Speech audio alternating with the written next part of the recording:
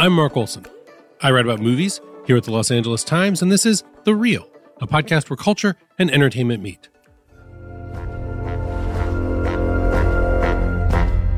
I always come back to the old house.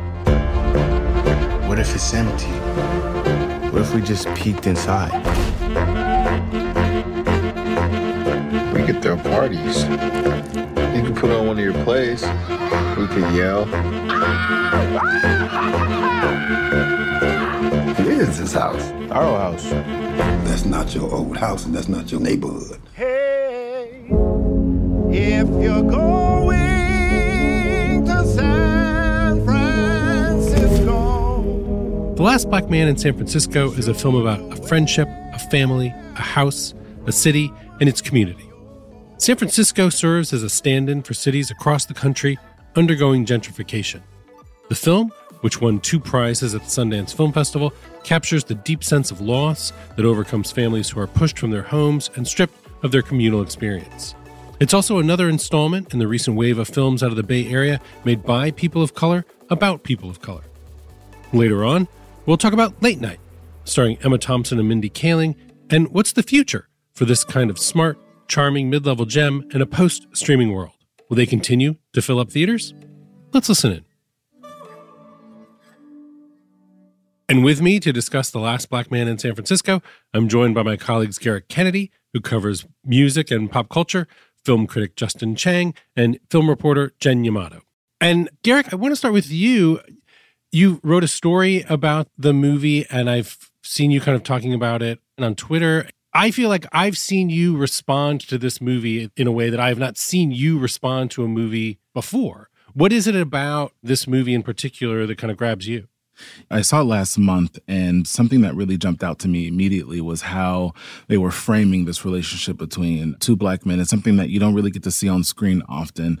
This level of intimacy, this level of trust. There's a really fascinating thing that's happening between the 2 of them, sort of this intentional way of leaving it open to interpretation because they know so many different types of black men will be seeing this movie. So a lot of things are unexplained between the 2 of them, which I think is really beautiful in a way, but it also allows so many of us to see ourselves in this and to see how we have interacted with our friends or with our partners or with our lovers or with the guy that we wished we could be with. There's so many different ways to read what's happening on screen, which I thought was really lovely. The movie stars the actors Jimmy Fails and Jonathan Majors, and it's based on the real-life friendship between Joe Talbot, the director, and Jimmy Fails, and a lot of the story comes from Jimmy Fails' own story, and the movie is kind of about a friendship and a house and a city based in San Francisco. Jen, I always turn to you as the San Francisco desk. Bay Area! It makes my heart sing anytime I see the Bay Area represented in movies because growing up there, I grew up in the East Bay, there were never movies made there, let alone set there. And so it's been really special to see this recent wave of Bay Area born or bred or loyal filmmakers. But it's been really special because you see a lot of these homegrown voices and voices of filmmakers of color a lot of the time, really establishing sort of a new canon that reflects the changing Bay Area, but also the specialness and the diversity and the history of what it's like to be from such a special place. So it's really nice to see something like The Last Black Man in San Francisco, which is so beautiful and so powerful and so of the city and such a love letter to the city, and yet does not pull punches when it comes to really critiquing that city as well. The one-line premise is a young man and his best friend try to regain the childhood home that he loves so much, right?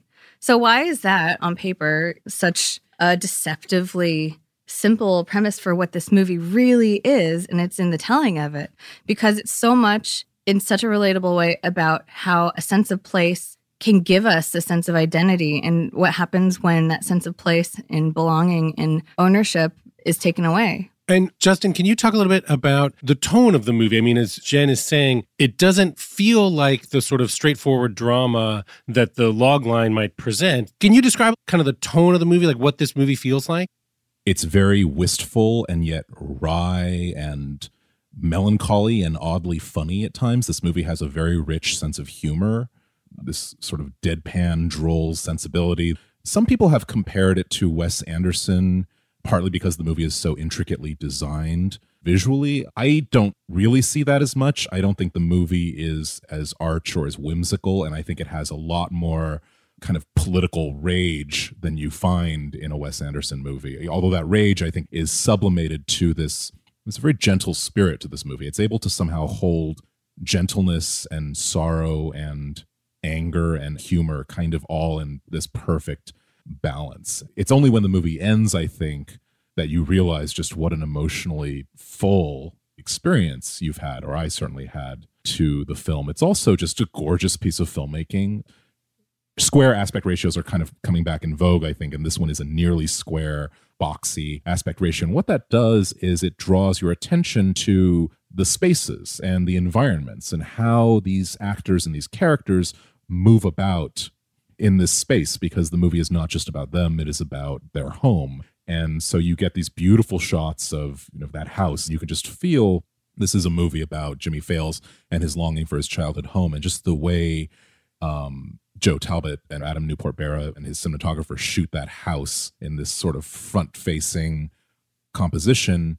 You just feel this affection for the place streaming through the camera. So it's gorgeously shot, gorgeously scored too by Emile Mosseri. The music has this majestic churning quality that almost feels a little bit at odds with the material in a way that I think is really interesting. And it takes something that might seem somewhat drab and forlorn and sad, and it gives this almost triumphant, exultant quality at times. And Jen, can you talk a little bit more about how the issues that the movie deals with of gentrification feels very specific to San Francisco, but I think there is maybe a more universal aspect to it. And how did you feel about the way the movie sort of presented these issues of gentrification, of people being pushed out of their own neighborhoods, their own cities? Right. Well, I don't think you need to be familiar with the individual neighborhoods of San Francisco or the historical geography of the neighborhoods within the city to get it. The movie opens on this majestic shot in Bayview Hunters Point, where our lead characters now reside. Jimmy Fails plays Jimmy Fails, and Jonathan Majors plays his best friend, Mont. The both of them live with Mont's grandfather, who's played by Danny Glover, to get to the heart of the city where Jimmy's childhood home that means so much to him is. In the movie, it's set in the Fillmore district, but they actually filmed it in this old Victorian in the Mission. To get to this home that means so much to Jimmy, the two go on this epic skateboard ride into the city that really takes you across the landscape. And as the camera is tracking them on their way into the city from the neighborhoods where their community has been pushed out through gentrification and extreme development in the city, you see the landscape written in the faces of the people that they're passing on the way in. And you get a sense for not just the scope of the city, but what it means that it takes so much effort to get from one place to the other. And it's one of my favorite shots of this year. It's a gorgeous shot that is really telling without having to really explain why it's showing us these images. And Garrick, you were telling me before we were recording today about how, these are issues that aren't just affecting San Francisco. You could find these things happening here in Los Angeles. You could find them happening in New York and all around the country. What do you think it means to have a movie like this now that's grappling with these issues of gentrification? I think it's really important. Because right now we're watching San Francisco, just like LA, just like Orange County, really see this uptick in homelessness and folks who are being really pushed out of their homes. And I think there is such a huge misunderstanding of how quickly that can become a reality for people that I do think that this film is exploring in a way where they're not trying to force the issue of gentrification down our throats, because I think if you wanted to do that, we would maybe see some of what that violence looks like. And when I say the violence of gentrification, I mean, interacting with neighbors who are, why are you here? Because you don't feel like you're a part of this community, because I've now decided what this community looks like. Or when folks are calling the police on people, this idea of people when they have decided to come into a place and they've made it their own, which you're right, they bought this house. They've now changed how everything is here. And so there's a lot of confrontation that comes with that. And so that particular violence is not shown. But when you live in these hoods, home ownership seems like something that is nothing that people of color will ever be a part of. I'm going through that right now in LA, and you have this moment of imposter syndrome of like, well, how is it that I'm able to do this? And you have that feeling because you're taught to feel that way. So you see these houses, even though you're in a part of town which a lot of folks don't want to live in, these houses are now $1 million. And that's just the reality of what this is. And I think about in San Francisco, and you think of what's going on there, where it's one out of every 11,000 people is a billionaire. Like, my God, like I can't imagine what it's like to try to navigate that, or to have a space where you're paying $2,500, $3,000 for a one bedroom. And so all these things that price people out in such a way, there's so much trauma that's rooted in that. And I think that this film could have gone in a different direction. It could have really chose to explore some of those things, but that wasn't the story that they wanted to tell. The story that they wanted to tell was really rooted in this idea of the identity that you attach yourself to based off of home. I like so much the tour guide is played by Jello Biafra, who's the lead singer of the group The Dead Kennedys, and that's just such a funny, witty, smart thing for the filmmakers to do. And Justin, I wanted to ask you, I mean, as much as we talk about the performances by Jimmy Fails and Jonathan Majors, I mean, the cast of this movie, Danny Glover, Rob Morgan, Tashina Arnold, there are so many good performances all through the movie. How did you feel kind of about the casting and the performances in the movie? Yeah, there are. And I think the movie uses those performances very effectively and economically. I mean, Rob Morgan as Jimmy's father is not in the movie for very much, but he leaves this pretty indelible impact on it, I think. His anger, you just feel his sense of just defeat is so total that in a way you only need those one or two scenes, but they pervade the entire movie. I loved Danny Glover as Mont's grandfather. And just to pick up a quick thread of what Garrick was saying, the structure of this movie is really interesting because it does feel at times like it could be a triangle between two men in a house, but a triangle in which there is some conflict, but it's a very harmonious kind of triangle. And I love the character of Mont in part because you get such a sense of the richness of his inner life and his intellectual life. There are constant scenes of him sketching in his notebook, sketching the scenery, and he writes this play which becomes the machinery by which a lot of the dramatic conflict in the movie is ultimately brought to the surface and resolved. He's someone who feels really out of step, and I think that the movie captures both the Jimmy and the Mont characters, two people who don't seem to fit in anywhere. And it's a movie, I think, for people who have felt that way. It's a movie for a lot of people, but especially for people who feel out of step just with the rhythms of daily life and with the crowd or whatnot. And it's because the movie is sort of slow to build, it gives you that time to really to sort of sink into it, I think. Yeah. Jen, you recently interviewed Jonathan Majors, who plays Mont in the movie. Tell me a little bit about what it was like meeting and talking to him and kind of like his impressions of what's happened with the movie. Jonathan Majors is so good in this movie, and he has done projects before this. Hostiles, starring Christian Bale, that Western he's in. That was one of his most, I think, prominent film roles before this. A lot he of was films, really great in When We Rise, which nobody saw. No one watched it, but he was fantastic. And also, he has a number of upcoming films that are about to come out. And he came to the LA Times office for a piece that I'm working on that will be up soon, just days away from going to Atlanta to film the series that he is going to be the lead on, Lovecraft Country, which is the show that's produced by J.J. Abrams and Jordan Peele. So I really think he's on the verge of really popping big, and he deserves to. He's so good as Mont, and it's so unlike any of the characters he's played before. But he imbues Mont with this real gentle sensitivity that I think allows that character to be a very healing presence for more than just Jimmy.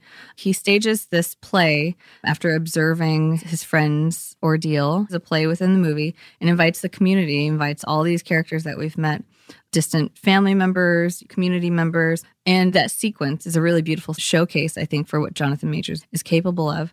And Garrick, something about your experience with writing about the movie, interviewing Joe Talbot and Jimmy Fails. I mean, they seem to have such a unique dynamic between them. Their friendship feels really special. Did you get a sense of that when you were talking to them for the movie? Absolutely. I mean, it's something where I think any of us who've had friendships that, span decades where you feel like a sibling almost, the lines are so blurred at a certain point where aside of having not the same blood, it doesn't even feel like there's a difference between the two of you. And that's something that is really so apparent when you talk to the two of them. There was some really interesting things, especially from Joe, who has sort of emerged as a bit of the spokesperson for the film, even though it's really about Jimmy. And I think it's something that Jimmy has mentioned. He's still working through a lot of these things. He's still working through this relationships with his parents. It's really such a struggle. I mean, there's such this beautiful scene where he sees his mom on the bus, and that's actually his mom.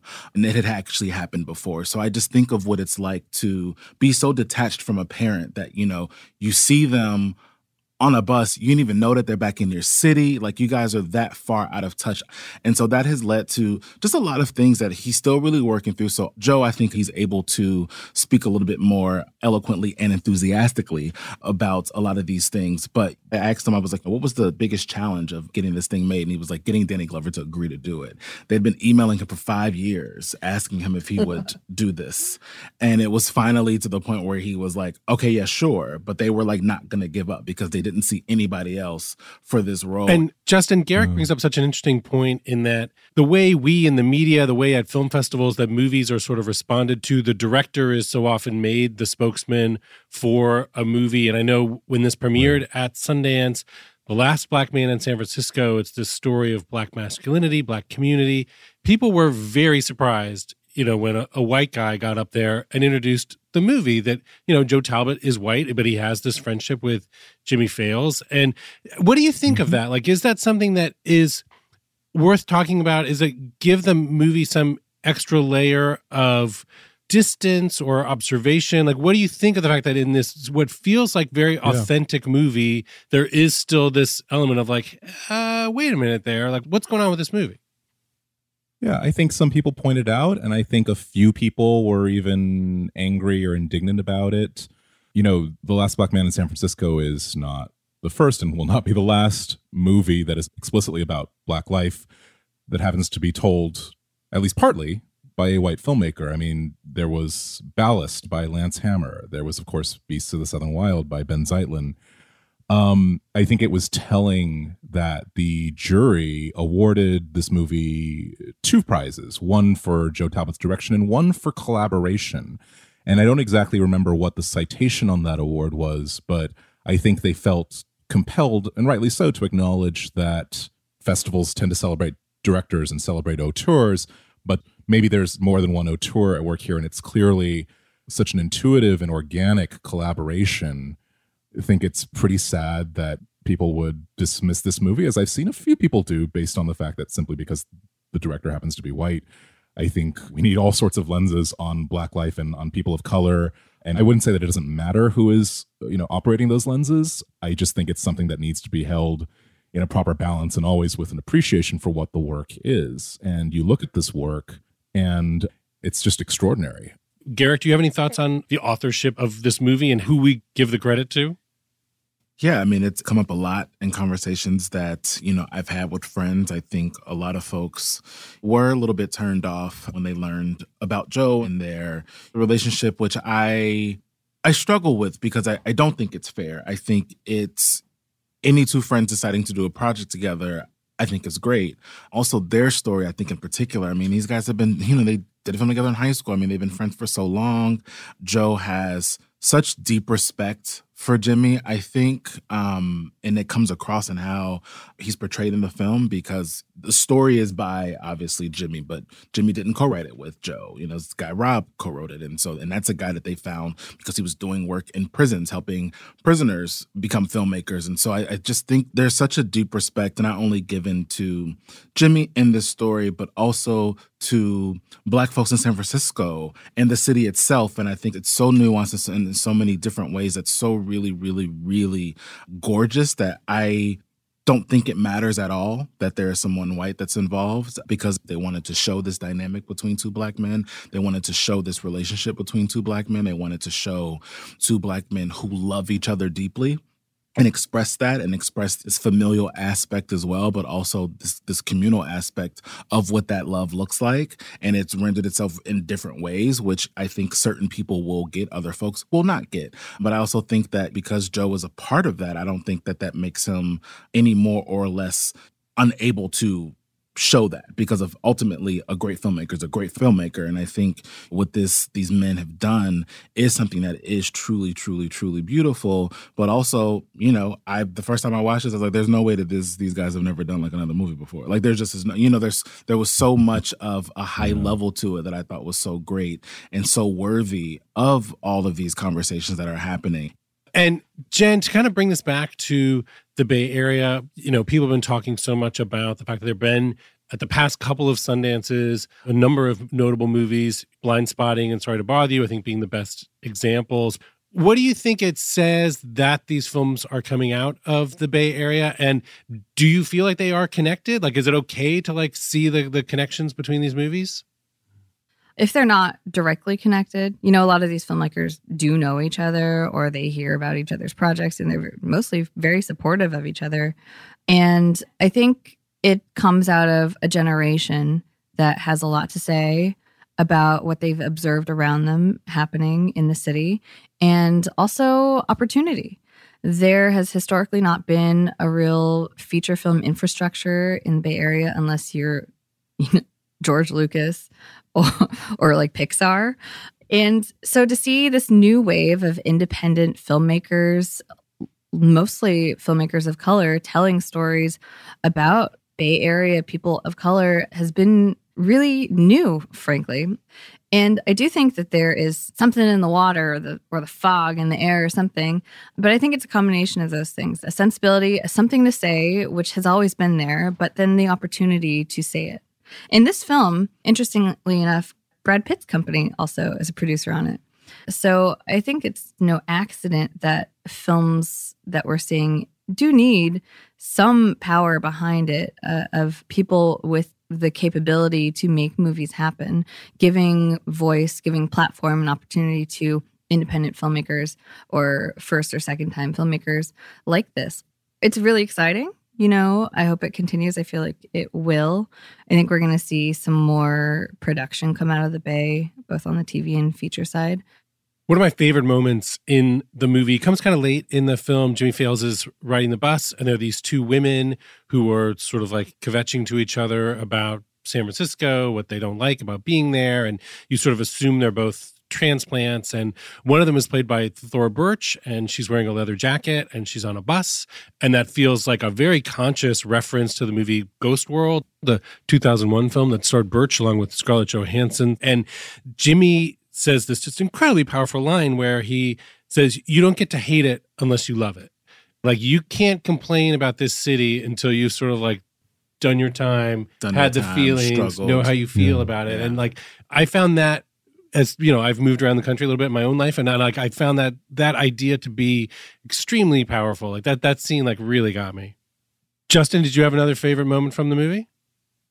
That's one of them. I think I actually hadn't even arrived at that now seemingly obvious conclusion, which is that it's a Ghost World reference, because my reaction both times I saw the movie was like, Thora Birch, good to see her. I hadn't made that leap, and yet it makes so much sense.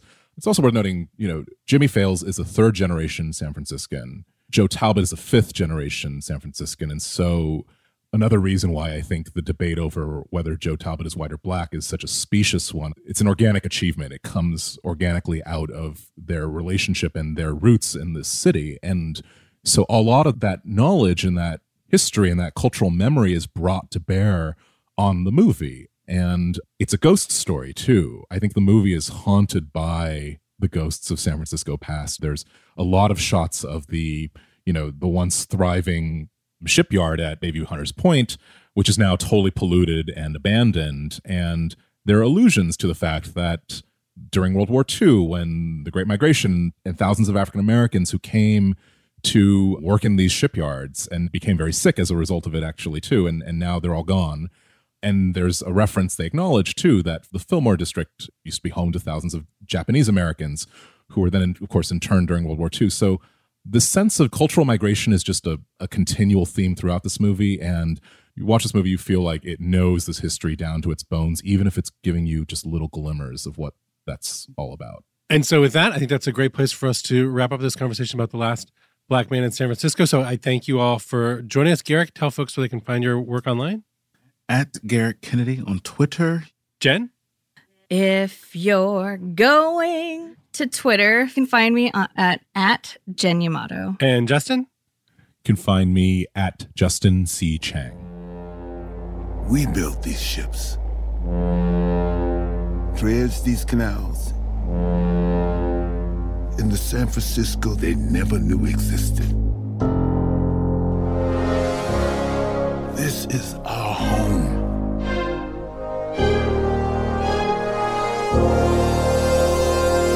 You two stick together. And we're going to take a brief break, and we'll be right back to talk about the movie Late Night. This episode is presented by A&E's Live PD, cable's #1 show on Friday and Saturday nights. Live PD showcases the policing of America with 36 cameras across 8 cities, following diverse police departments in real time as they patrol their communities. For your consideration for outstanding structured reality program. What exactly is wrong with my bits? You're a little old and a little white. What can I do about that? Let me introduce you to a new series, Catherine Newbury, White Saviour. I feel like I could never hail a cab. Let's see what we can do about that. I actually didn't need to go anywhere. That doesn't matter. This is how White Saviours work. Into the cab. Writing for The Times, Kenny Turan called Late Night, starring Mindy Kaling and Emma Thompson, a swell romantic comedy. We'll also use the occasion to discuss what this movie means and the bigger picture of the contemporary specialized movie landscape. So joining me in that endeavor, I have with me Kenny Turan, Times movie critic. Kenny, thanks for being here. Good to be here, as always. And making his debut on The Reel, I have Times movie editor Jeff Berkshire. Jeff, thanks so much for being here today. Thank you, Mark. Yeah. And now, Kenny, why did you call this movie a swell romantic comedy of a particular sort? I mean, the movie, it feels like a romantic comedy. It's got kind of like the fizz of a romantic comedy, but there's not actually much romance in the movie. So what is it that you liked about the movie? Why did you refer to it in that way? Well, it's a romance between these two women and their work. They're in love with their work. They're not in love with each other. They're not necessarily in love with men, though one of them is. But it's their work that the film is about. That's what finally brings them together, even though at first they are not each other's kind of person. But they share this love for the work, for comedy. And that proves to be all important. And what is it that you liked about the movie? I know you first saw it back at the Sundance Film Festival. What to you is special about Late Night? It's a very rare thing. It's a smart adult comedy that is not raunchy, that makes you laugh, that is about something, that is just what used to be 50, 60, 70 years ago. This is what movies were all about. And now, like, you see one, it's like seeing a white buffalo or something. You say, oh, my God, they made one of these movies. Oh, how could they have done it? It's a real throwback to me of the best kind. But it's also very forward-looking. That's the great thing about it, is that it's talking about the issues of today. It's not some fusty movie. It's very much about issues of power, issues of gender. All these things are in it. But there's comedy, too. And that's a wonderful combination.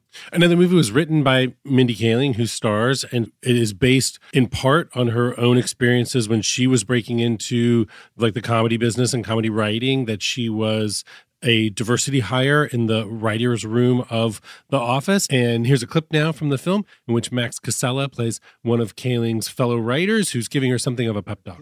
I will not be marginalized by the iron fist of white privilege that pervades this work environment. I am not trying to silence your strong female Indian woman of color spirit. #MeToo, trans is beautiful, blah, blah, blah. You're still a new writer with no experience. You need to stop giving advice and write something. You're a writer, so write. Do you feel like you like seeing a movie deal with real world issues and sort of contemporary issues in the way that this does a comedy? Yeah, I mean, I think you get the best of both worlds. You get to be entertained, but you get to think about issues. You get to grapple with them. And, you know, Mindy Kaling also, she kind of identifies with both characters. I mean, she's the person breaking in. She's a diversity hire. But also there is the Mindy show. She's run her own show. She has been a big cheese. So she knows what it's like to be Emma Thompson's character, who is this late night anchor. So she knows both sides of the equation. It's funny. It's hard to say that a movie's secret weapon is Emma Thompson. I mean, she's Emma Thompson. She mostly has been doing kind of the Nanny McPhee films, which have been more maybe family pictures, or she's been taking more supporting roles and things. So to have her have a really strong, big role in a movie like this is, I think, really exciting. Yeah, and Mindy Kaling says that she wrote it for her, but she saw Emma Thompson. I think she was watching TV late at night. She saw her in a secondary role in a forgettable film, and she just said, boy, she's so funny. I'm going to write a film for her. And she did. And now the movie was directed by Nisha Ganatra, who has a lot of experience in television, but has made some features as well. And I'm curious maybe why you think a movie like this is so hard, that we see so few movies like this. I mean, the movies they explicitly have talked about movies like Tootsie or Working Girl as influences. And it's funny, those are movies we're reaching back 20, 30 years to find as influences. Why do you think it's so hard to make a movie like this? I think they don't try very often. I mean, it's hard to make anything. As people will tell you who've worked on movies, it's very hard to make a bad movie. It takes an enormous amount of work and sweat to make a terrible movie. I think because the audience for this kind of movie is so hard to get into the theater. If you have a raunchy film, you have a certain amount of people who are going to go just because it's raunchy, whether it's good or bad. But this kind of film, if you're aiming for a smart audience, if it doesn't work, no one's going to show up. So I think people are scared to try. And I think it took someone with Mindy Kaling's clout and Mindy Kaling's ability to write a great script to get this made. A movie that I've been thinking about in relation to late night is the Nancy Meyers film, The Intern, starring Anne Hathaway and Robert De Niro, because that's also a film that feels like a rom-com, but it's actually a story of self-discovery, self-empowerment, and in particular, that sort of very American issue of people's relationship and sense of identity through their work. Yeah. And that's something that I think is very much present here in late night. It feels like a romantic comedy, but it's not. It really is about people's relationship to their work. I mean, to make something funny and amusing without losing anything, I think you gain a lot. You gain an audience. You get people in who may think about issues that they never even would consider if they had to go to a drop-dead serious film to have them present it. And Jeff, Kenny touched on something that the movie has done well in its limited release so far, the second strongest per screen average of the year so far, and it's going to be expanding. What do you see as kind of the challenges for a movie like Late Night to be a success these days? Well, I think first we should probably establish it's notable that Late Night did premiere at the Sundance Film Festival. It was an independent film. It didn't have studio backing the way that a movie like Tootsie or Working Girl did. It was acquired, though, by Amazon at the Sundance Film Festival for what I believe is a record amount of money. The release of the movie reflects a lot of changes that are happening in the industry right now. The fact that Amazon acquired the movie, the fact that they are going to give it a wide release. Initially, it was planned to open as a wide release, and it started instead in 4 theaters to give it a bit of a boost in its first weekend, hopefully get people talking about it. Because that does seem to be what's key for a movie like this, is that audiences need to know that they want to go see it because it's a good time. So you need to establish that in some way. And it feels like for the smaller films, that's the way to do it. Start in just a couple cities, get people talking about it online, and then hopefully as it goes to the rest of the country, people will come out and see it.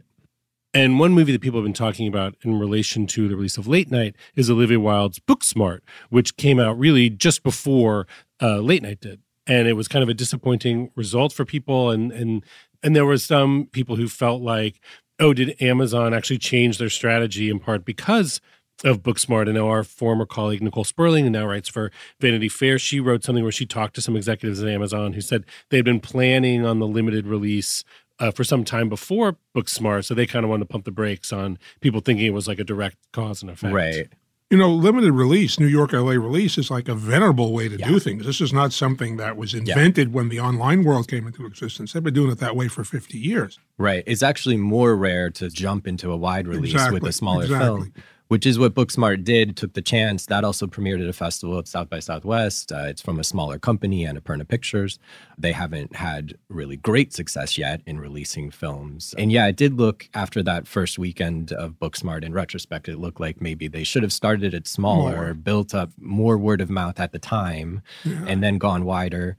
And Amazon can say what they want, but the release plan for Late Night did shift the Monday after Booksmart opened. So it did look like it was a sort of direct reaction. I know. Do you see the specialized landscape of having really shifted over the last couple of years? And how much do you think, maybe even more than major studio releases, is the specialized market the place where the impact of the streaming service is really being felt? Right. That's why it's interesting this movie's coming out from Amazon, because it does feel like there is a shift in the original stories that we don't see very much anymore.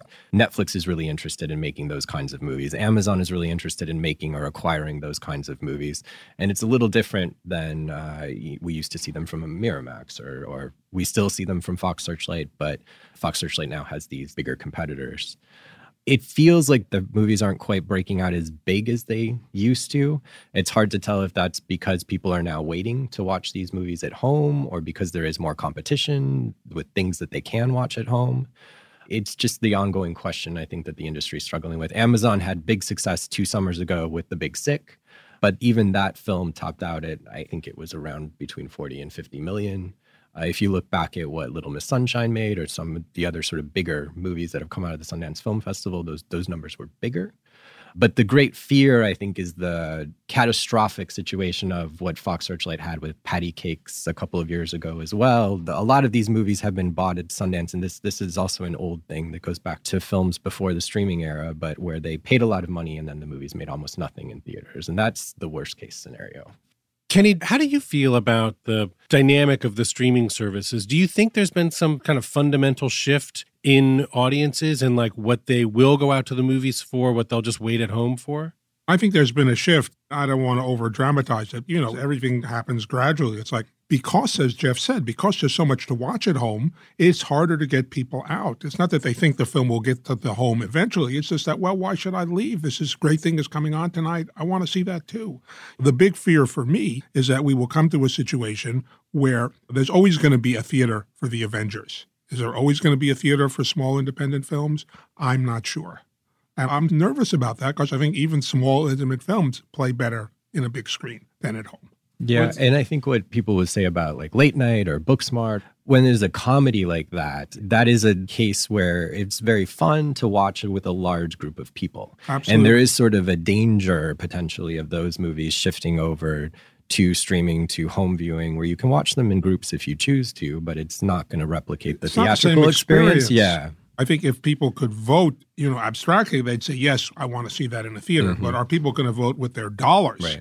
That's the question. Right. Well, it's funny. I keep wondering, there's a recent release on Netflix, Always Be My Maybe, starring Randall Park and Ali Wong. And I keep wondering if, like, at the same time that Booksmart is in theaters, that Late Night is in theaters, are people kind of like, well, this other movie kind of similar. I'll just stay home and just watch that instead. Like, I'm wondering if, like, part of the Netflix model is, like, being almost like a spoiler, the movie's good enough to stay in for, like whether or not the pull of leaving the house to go see a Late Night or to see a Booksmart in the theater with parking and babysitters and everything that kind of goes along with it, like how people are like doing the math in their head of like actually leaving the house. Yeah, the bar has gotten higher because there's more to see at home. Yeah. It's just quite simple. But I think everyone who makes films would rather see them in theaters. But we'll see if people are willing to pay for these smaller films in theaters. If they're not, they will go away. I mean, this is not written in the Constitution that we have to have the Sundance-type films in theaters. And Amazon's an interesting model, too, because they historically have embraced the theatrical release. They bought, I want to say, like 4 or 5 movies out of Sundance. They're all planned to open in theaters first, but they have also indicated that they're going to start experimenting with some of what Netflix does, releasing it on the Amazon service the same day or very close to when it's in theaters. And as that window starts shrinking for Amazon, it'll be interesting to see what films they choose to do that with, and then what the impact is for others. As Disney launches their own streaming service, as Warner Brothers launches their own streaming service, as Apple gets into the game, it really does feel like there are some changes coming. And Disney's streaming service will be starting this year in November, and then the Warner Brothers service is, I think, set to have a full launch early next year. One film I want to bring up that just popped to my mind as we're talking, I'm curious to see what's going to happen with Blinded by the Light, which I don't remember a major studio picking up a film at Sundance the way Warner Brothers picked up Blinded by the Light. I think because they see a theatrical future for it in addition to everything else. And I'm curious to see if that plays out, if in fact their hopes are realized. Yeah, that's a smaller film that a lot of people probably don't know about yet, but involves the music of Bruce Springsteen. Warner Brothers is releasing it in August. It's around the same time that they released Crazy Rich Asians last year, and I think maybe they see that there's an interesting sort of niche opportunity for marketing with that movie. And it was a crowd pleaser at Sundance, so it's a real crowd pleaser if you like Bruce Springsteen's music, Right. which a lot of people fit in that. It's not a tiny group, you know. But now, Kenny, I want to sort of appeal to your institutional knowledge. Do you feel like the movie business has kind of been through this before, going all the way back to the advent of television, then home video? Like, has the business sort of weathered what seemed like these business killings, seismic shifts before? And do you think whatever the difference the streaming services are bringing to the table now, that the business will sort of just absorb it and figure it out? I mean, that's a very good question. I mean, look, sound film was a big change. You know, radio, the advent of radio was hugely popular in a way we can't even imagine today. And the business has adjusted and has survived. So you don't want to bet against the business. But really, the way it may survive may be by jettisoning small films. That may be the way it survives. So it's not a question of will it survive? What price will be paid for survival? I think that's the real question. We had an interview with Tilda Swinton out of the Cannes Film Festival. And so she was asked about the current relationship between Netflix and Cannes. And she said that cinema has absorbed all of these things. They've absorbed the talkies. They've absorbed television. They will absorb streaming. And it's interesting, but I think there has been a shift every time it happens. But if you look back historically, I think the shift has usually been for the better. It sort of opened up creative opportunities. And I think the competition with television really opened up a lot of creativity within cinema and pushing boundaries in ways that we hadn't seen before in order to compete.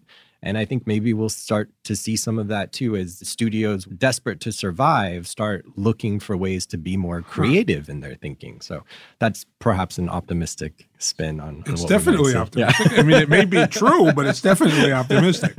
And at the same time, I think a lot of the material that we see from the streaming outlets and some of the other places that are entering the picture will get more creative too. I mean, no one was going to make Roma. That's a story that they've told over and over again. Netflix did it.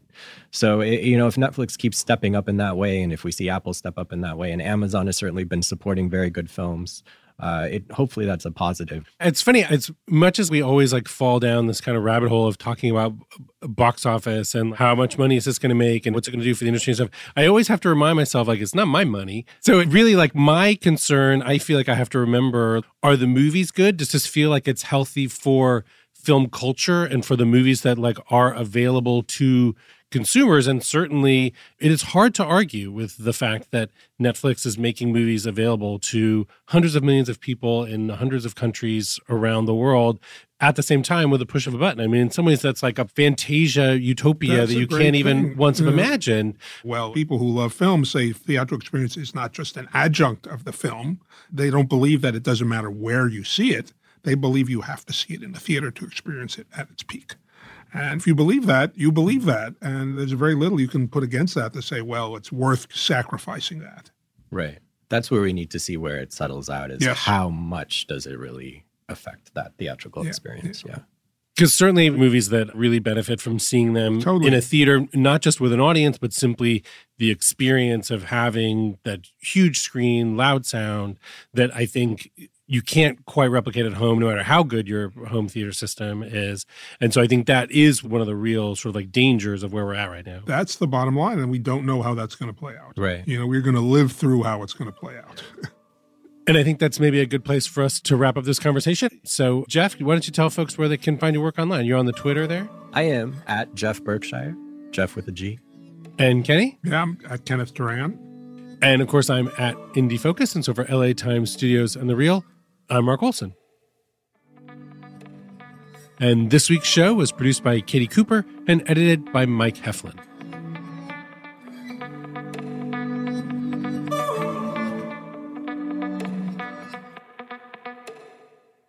Lifetime's groundbreaking documentary series, Surviving R. Kelly, captivated audiences and sparked global conversation.